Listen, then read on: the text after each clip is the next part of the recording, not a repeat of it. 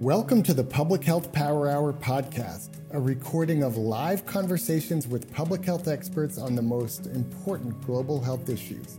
I'm Steve Hamill, Vice President of Policy Advocacy and Communication at Vital Strategies.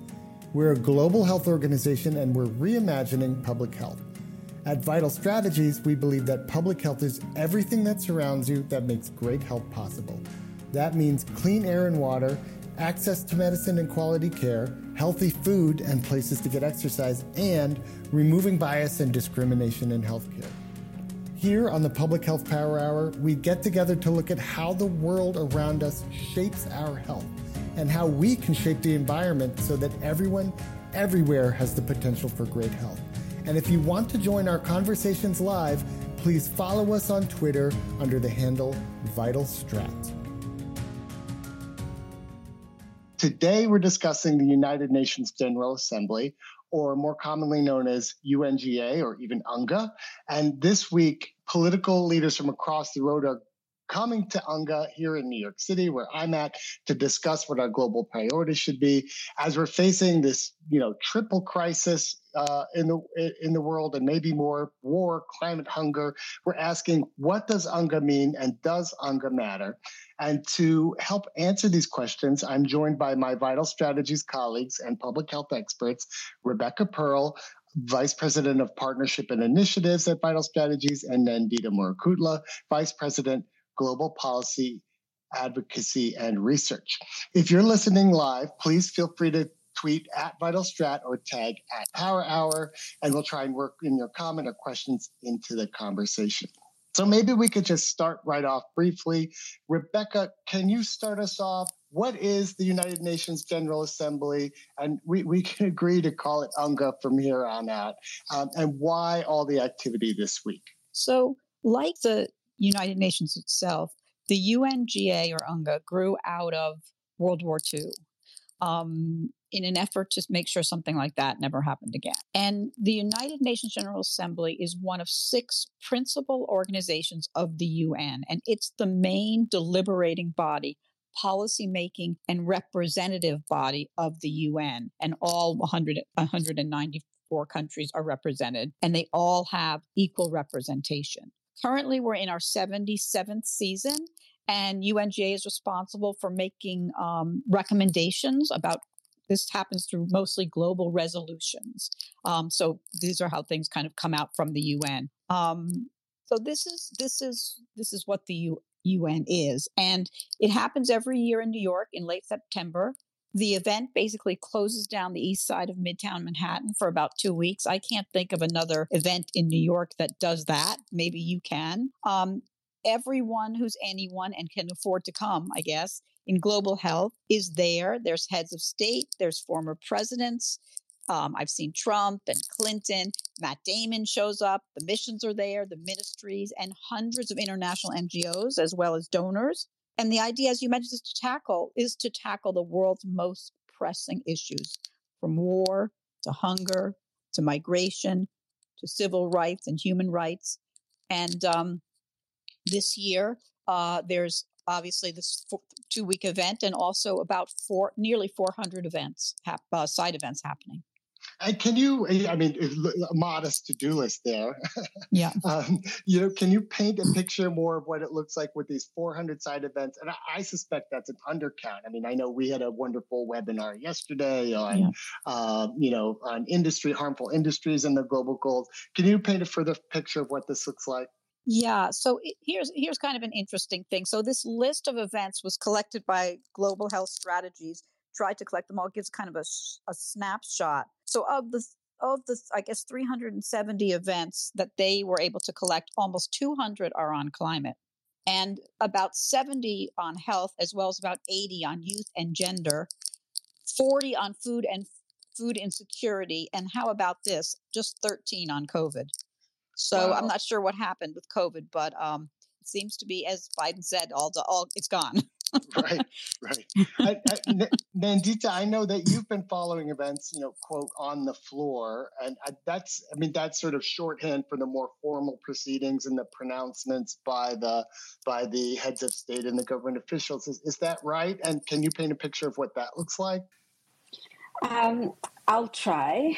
So a lot of what happens in these assemblies and gatherings is outside of the assemblies themselves. So they've become essentially forums for people to come together and in many ways commit to action through financing. So there's been, as you said at the outset, climate, the war, and food have been top of the agenda at this UNGA. And it's been an interesting week in terms of funding commitments to a number of these issues. I won't touch upon the Global Fund and that replenishment movement, but just touching upon these three, I thought there were a couple of very interesting developments in this past week. For one thing, there's been a lot more calls for polluters to pay.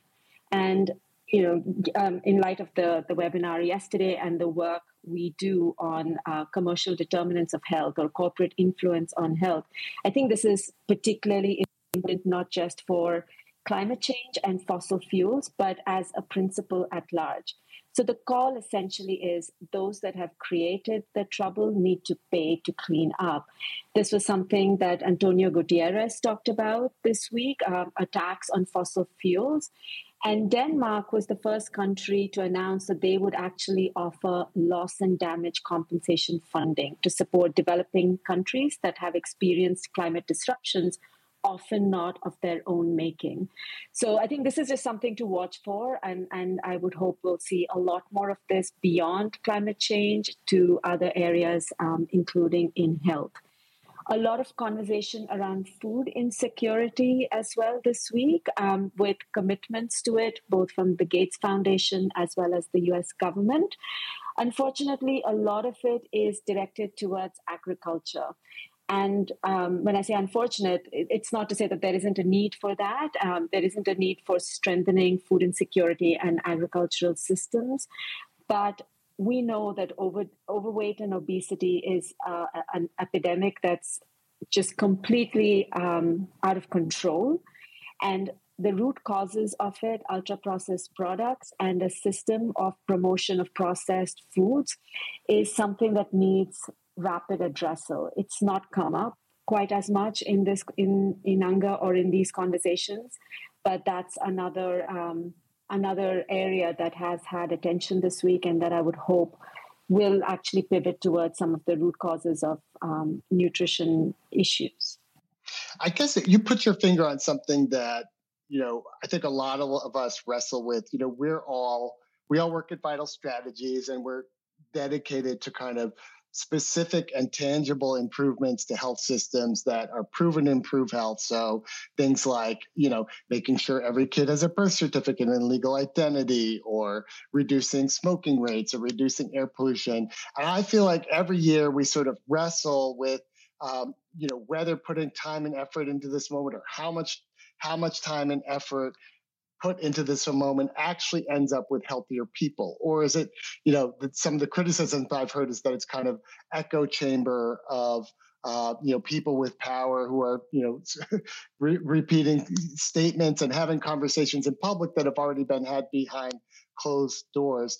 The title of our chat here, maybe I thought, Rebecca, you could lean into, does UNGA matter? Or if it matters, how does it? I guess I'd like to pull it apart a little and say, I'm not so sure that UNGA matters, that UNGA matters, but global government, it seems to me, matters deeply, because the problems we face more and more seem to be on a global scale. Climate change is a perfect example, or food insecurity across the world, across much of the world. These are things that just simply can't be decided, can't be fixed on a national scale. So while national government is critically important, I think you have to look at these issues in a bigger context, issues of migration, of hunger, and of war. I mean, let's just talk about war for a second. It seems like the only possible way to get Putin to pull back here is the pressure of the global community. And I don't know if that's going to work. I mean, but at least in some pieces it will. Like, they're not going to stop the war at UNGA, but they are making little dents in things like agreeing to transfer prisoners, things like that. There's been a little bit of movement. And So I think that these things are just like the whole reason, again, we go back to World War II, the UN started. I think that is really important. Now, how well it's working is a whole other matter. And I have some thoughts about how we could make it work better, but I'll let Nandita weigh in first. Well, I'll just weigh in to add that as much as UNGA and these convenings are about multiple governments, they're also about multiple stakeholders. And I think it's really important that we recognize that governance has to come from these multiple stakeholders. That's not just elected representatives, but also civil society partners, also groups that live with conditions or live the health inequities that we're seeking to address. It does include private sector. It includes the media. So there are multiple different components of society that are required to come together to solve the problems.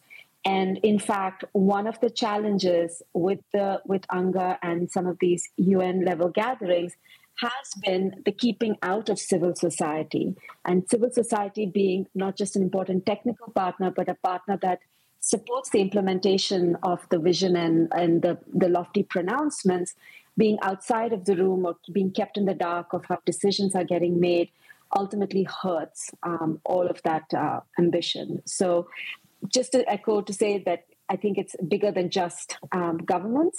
And for that reason, bringing people together is important. Thank you for bringing that to the table. There was I would say maybe disturbing article that came out from Interpress News Service today. The title is UN Bans NGOs During High-Level Meeting of World Leaders, Triggering Strong Protests. And it points out that the UN is revoking access to the proceedings for civil society. In the article, the UN Director of Human Rights Watch calls to, quote, end the senseless exclusion of civil society during one of the most important weeks on the calendar, end quote. And Nandita, I love that you brought to the table that this isn't about governments. It's also about giving voice to marginalized and folks that don't have power. Rebecca, I know you've been tracking this issue for a number of years. Any thoughts? Yeah, well, as you said, this is not a new problem, but it's getting worse and worse. So I think during COVID, they had a good reason not to allow to limit the number of people who were inside. But now I think that reason has kind of largely gone. And so, but they're still keeping this, right? So they were trying to keep meetings at 40 people or that sort of thing. So they use this as a way to kind of say, well, we still want to keep the meetings smaller due to COVID. And by the way, there were very few masks at events I went to, and at pictures I saw and things I read. Masks were not a big part of the proceedings. But I think there's always been this issue of the role of civil society and how big a role civil society should play. And in fact, we did a blog about this back in 2019, pre-COVID, because it was an issue then, and it still is an issue. And it really doesn't make any sense because civil society is so very much a critical piece of, getting governments to act.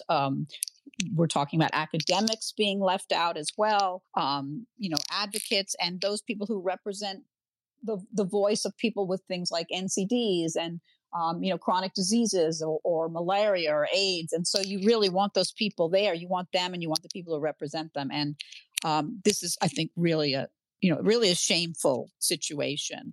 And we're always fighting to be part of the proceedings and to be part of it. Another reason, why we say, if we ignored it, what would happen is civil society just wouldn't be part of it. And that would be worse, I think.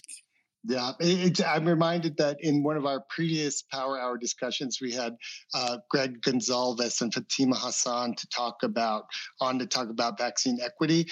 But they're both kind of veterans of the HIV/AIDS movement, which in many ways remains the model for successful, international mobilization on health. And the Global Fund is an outflow of that. Gavi's, investment is an outflow of that, and some other very effective mechanisms. And they both pointed out that, elites won't change course. They won't do different.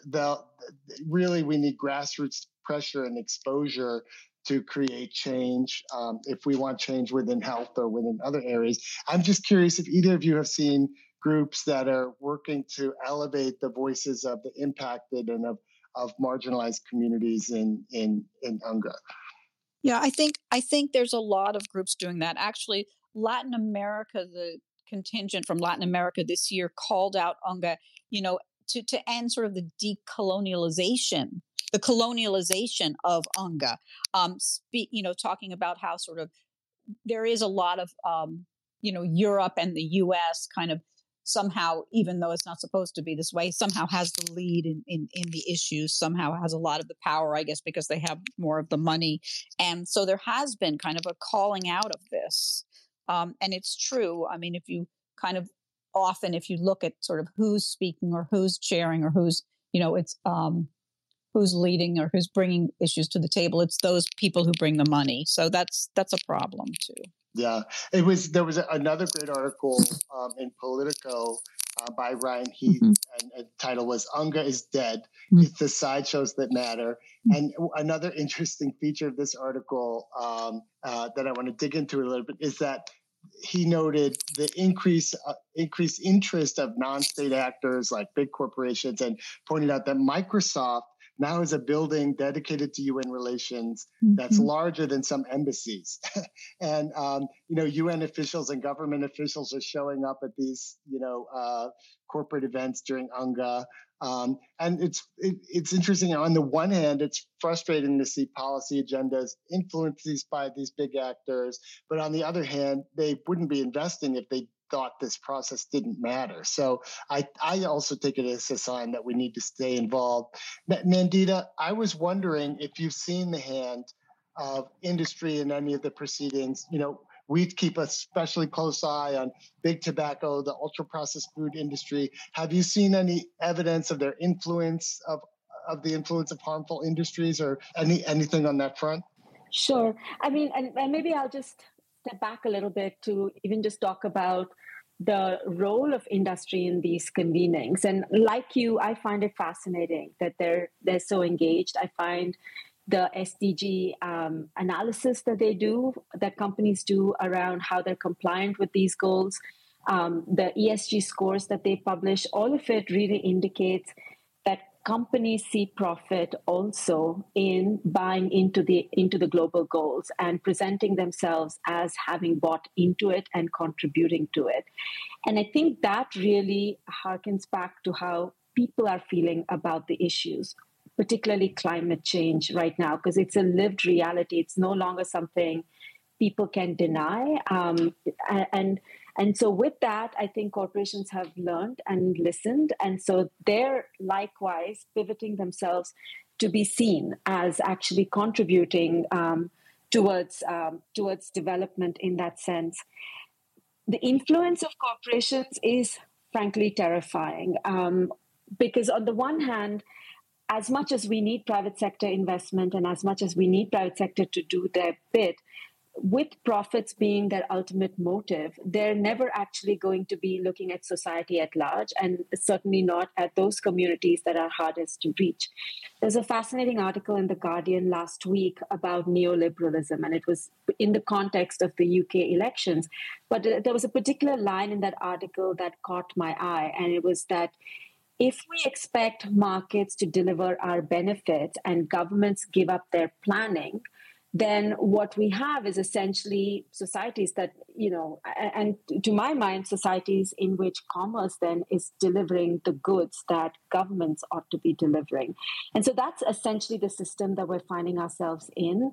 Even the food investments in this past week, all of it towards food security crisis and towards agriculture is good, but doesn't quite go far enough because it doesn't actually address the bigger public health issue around overweight and obesity.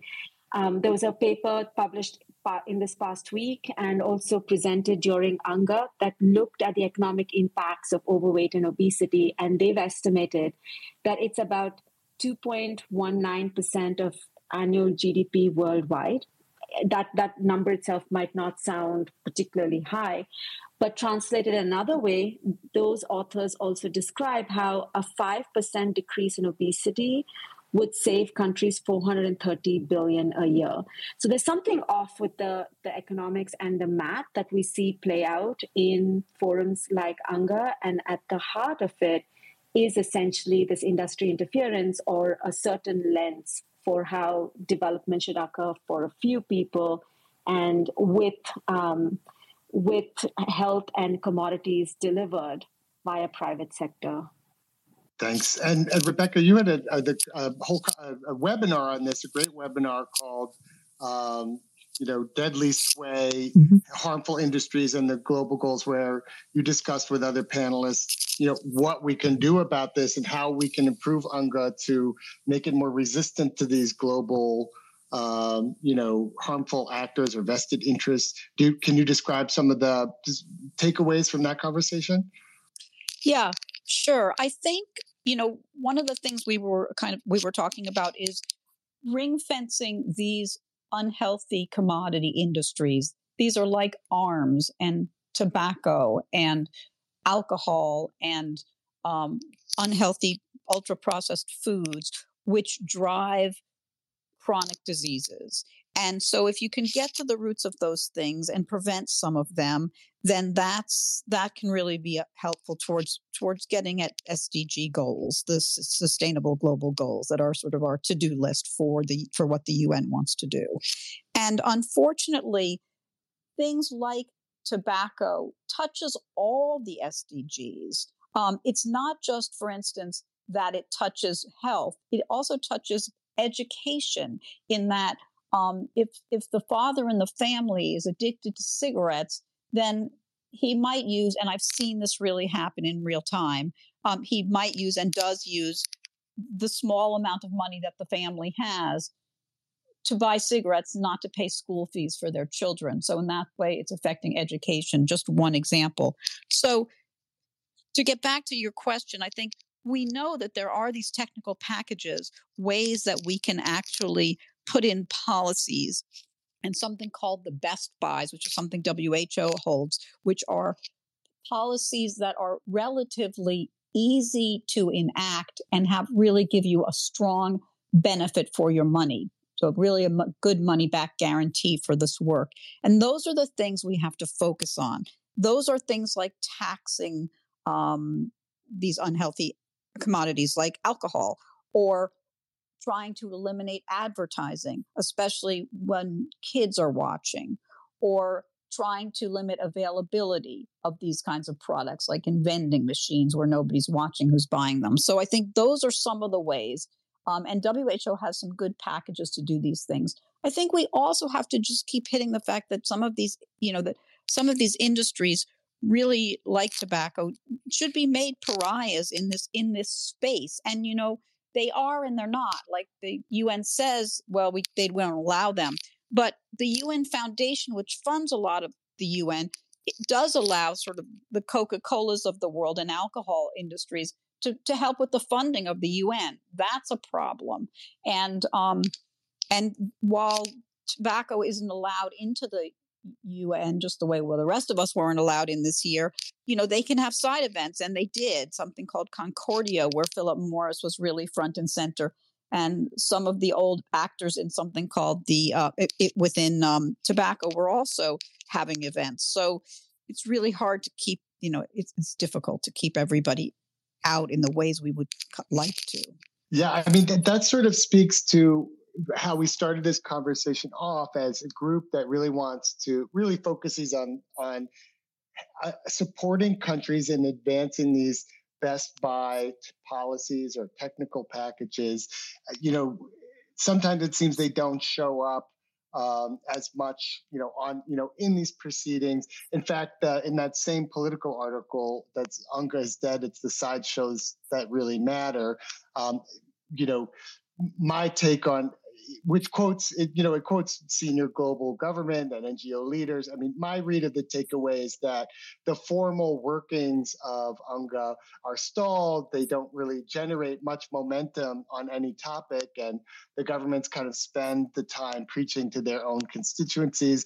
But that surrounding that is a lot of, the gatherings of powerful people. And as you said, Nandita, a lot of, resource mobilization, but in some ways, some that have already been agreed, and they use this moment to kind of influence the agenda.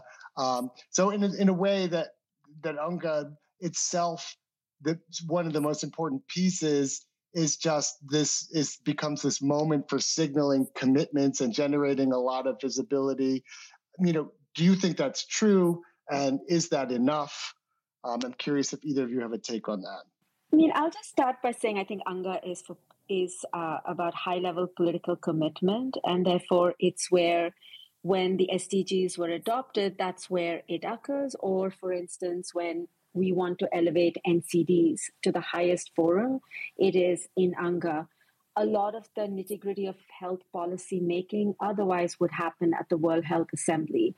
So as a moment towards policy making in fora like the World Health Assembly, UNGA has an important role for building political clout and commitment.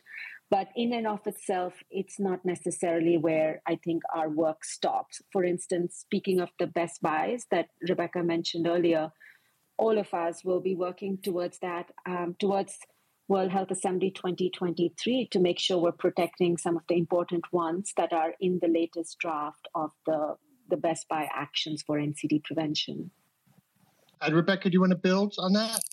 I would like to just sort of switch out a little bit to say, one of the things I've noticed from being at these proceedings is that another problem here, I agree with everything Nandita is saying, but another problem here is simply the proceedings themselves.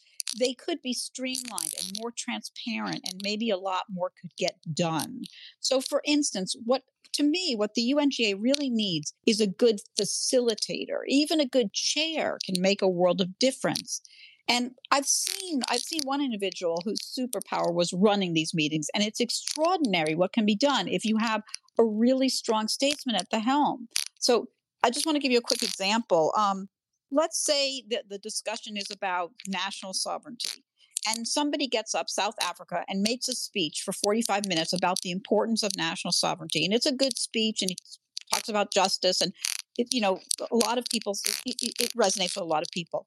Then what happens, instead of moving along and sort of adding that to a document or talking about how we're going to move that idea forward because there was some innovation in it, what follows the eloquent speech is 48 countries in Africa raise their hands to speak, and they say almost the same thing to the letter.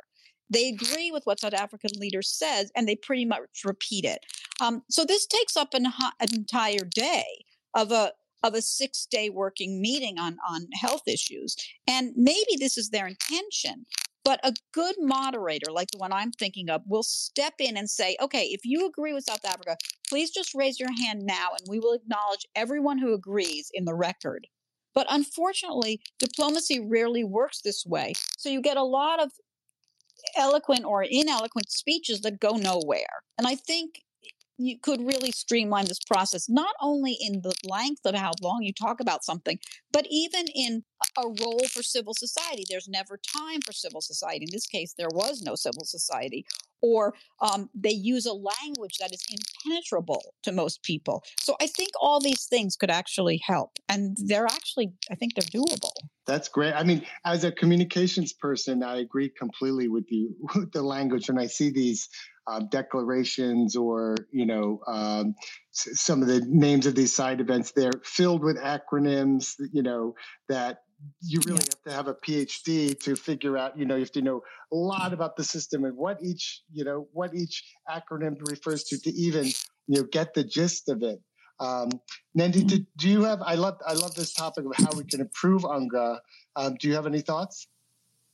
I think Rebecca, she hit the note perfectly. I think the other one is just using it as civil society to make those connections and find cross-fertilization across areas, especially as we said at the outset.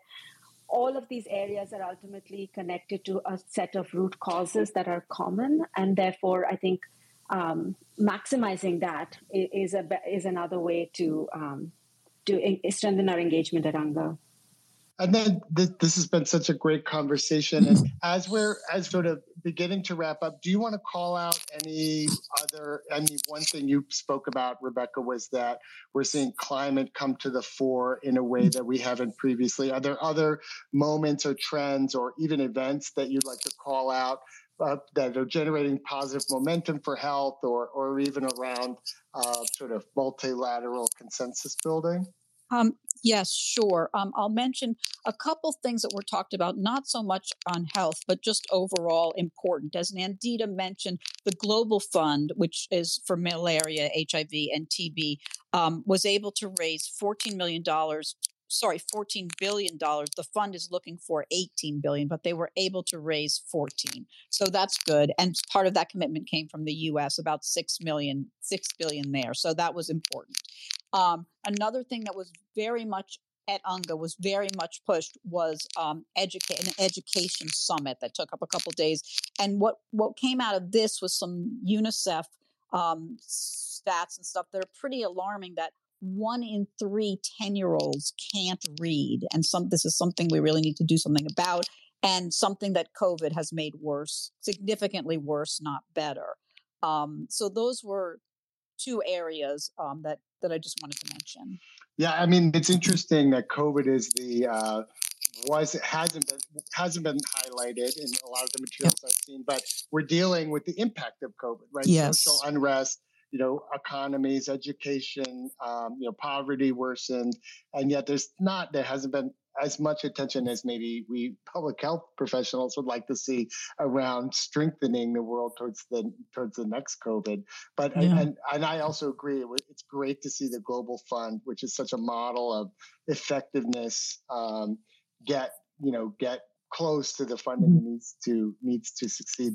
Nandita, would you like to call out any events or trends or moments that struck you? No, just reiterating food insecurity, that is clearly top of the agenda and will continue to be top of the agenda. There's been a lot of talk about debt and a number of countries expected to go into crisis, and a repetition of what happened in the 80s with health systems failing. So that's an alarm bell I heard. Combining climate with debt and then food insecurity, there'll be a number of, I think, additional secondary effects that we'll have to watch for and look for. In particular, violence against women. Again, that was another issue I think highlighted in this past UNGA. I'll end with one, which is NCDs. It got prominence with the latest WHO report that now finds that 2/3 of all deaths are, in fact, 3/4 of deaths in the world are due to NCDs. So it's no longer a side issue in any calculation. So that, I think, was also a remarkably important report in this past week. Thank you for bringing that. It's hard to have faith in multilateralism in this moment, right? We've got war and global unrest, and our action on climate doesn't seem to match sort of the urgency of this issue. And I'm struck by the contrast in a way. If you follow these proceedings at all, the last 2 years were so sober and also virtual, which made them, and this year we have this incredible energy. We literally have the biggest names and the biggest players taking the stage, and there's sort of, despite the fact that I feel maybe some incredulity around whether this moment is really directing very concrete momentum towards some of these technical packages we talked about. There does seem to be like a return to some level of engagement around the importance of tackling these issues together. And thank you both for unpacking that with me. I mean, one of the takeaways I'm getting from you is that, UNGA has its, tribulations as a political body, but there are some ways that we could improve it, and that we need it. There are these giant problems that we need cooperation and multilateralism to solve it, and that there's some important things happening on the sidelines. As a final thought, would you like to add anything, Rebecca? Well, this is something Nandita said to me at one point, so I might be stealing her thunder, but I remember really thinking this was an important thing to say. And that is, UNGA, like any kind of government body, has all the same problems as say, community government or local government. It can be very slow moving and it can be very petty. It's all the same problems, but it's what we've got to work with. So we can't just ignore it, I'm afraid. How about you, Nandita? Closing thought? Well, I'll add to that to say that I think unpacking how it works and getting familiar with it and knowing how to exercise one's rights within it is also an incredibly important challenge, as well as tasks for all of us that are interested in these processes. And in that sense, this is the one space where external pressure, the pressure that comes from presenting oneself on a global stage, may have powerful effects. So that in itself is something worth bearing in mind as we engage in these fora. Thank you for that. And yet you said to me the other day when we were sort of talking about this water cooler, for groups that live in authoritarian environments or, in places where they don't have a voice, we need the global stage to bring some level of attention, accountability, to their needs and to how their world and their health has been impacted. I want to thank you both for this really great chat. And if you're listening, thank you for tuning in, for learning and joining us on this journey we have to reimagine a world where everyone everywhere is protected by a strong and equitable public health system. Many thanks also to our producer, Nana Sase, our digital lead, Dane Svensson, to Ali Davis and Christina Honeysett for their support in putting together today's Power Hour. And if you enjoyed this episode, please follow us on Twitter at VitalStrat to listen into the next live chat. And if you're listening on podcast, please hit that subscribe button. This is Steve Hamill signing off for the Public Health Power Hour. Thank you both. Thanks again for joining us for this episode of the Public Health Power Hour. We hold these live conversations several times a month on Twitter Spaces. Follow us at VitalStrat on Twitter to join the conversation in real time. We'd love to see you there. To learn more about how Vital Strategies is reimagining public health, go to www.vitalstrategies.org. I'm Steve Hamill with Vital Strategies. Join us next time on the Public Health Power Hour.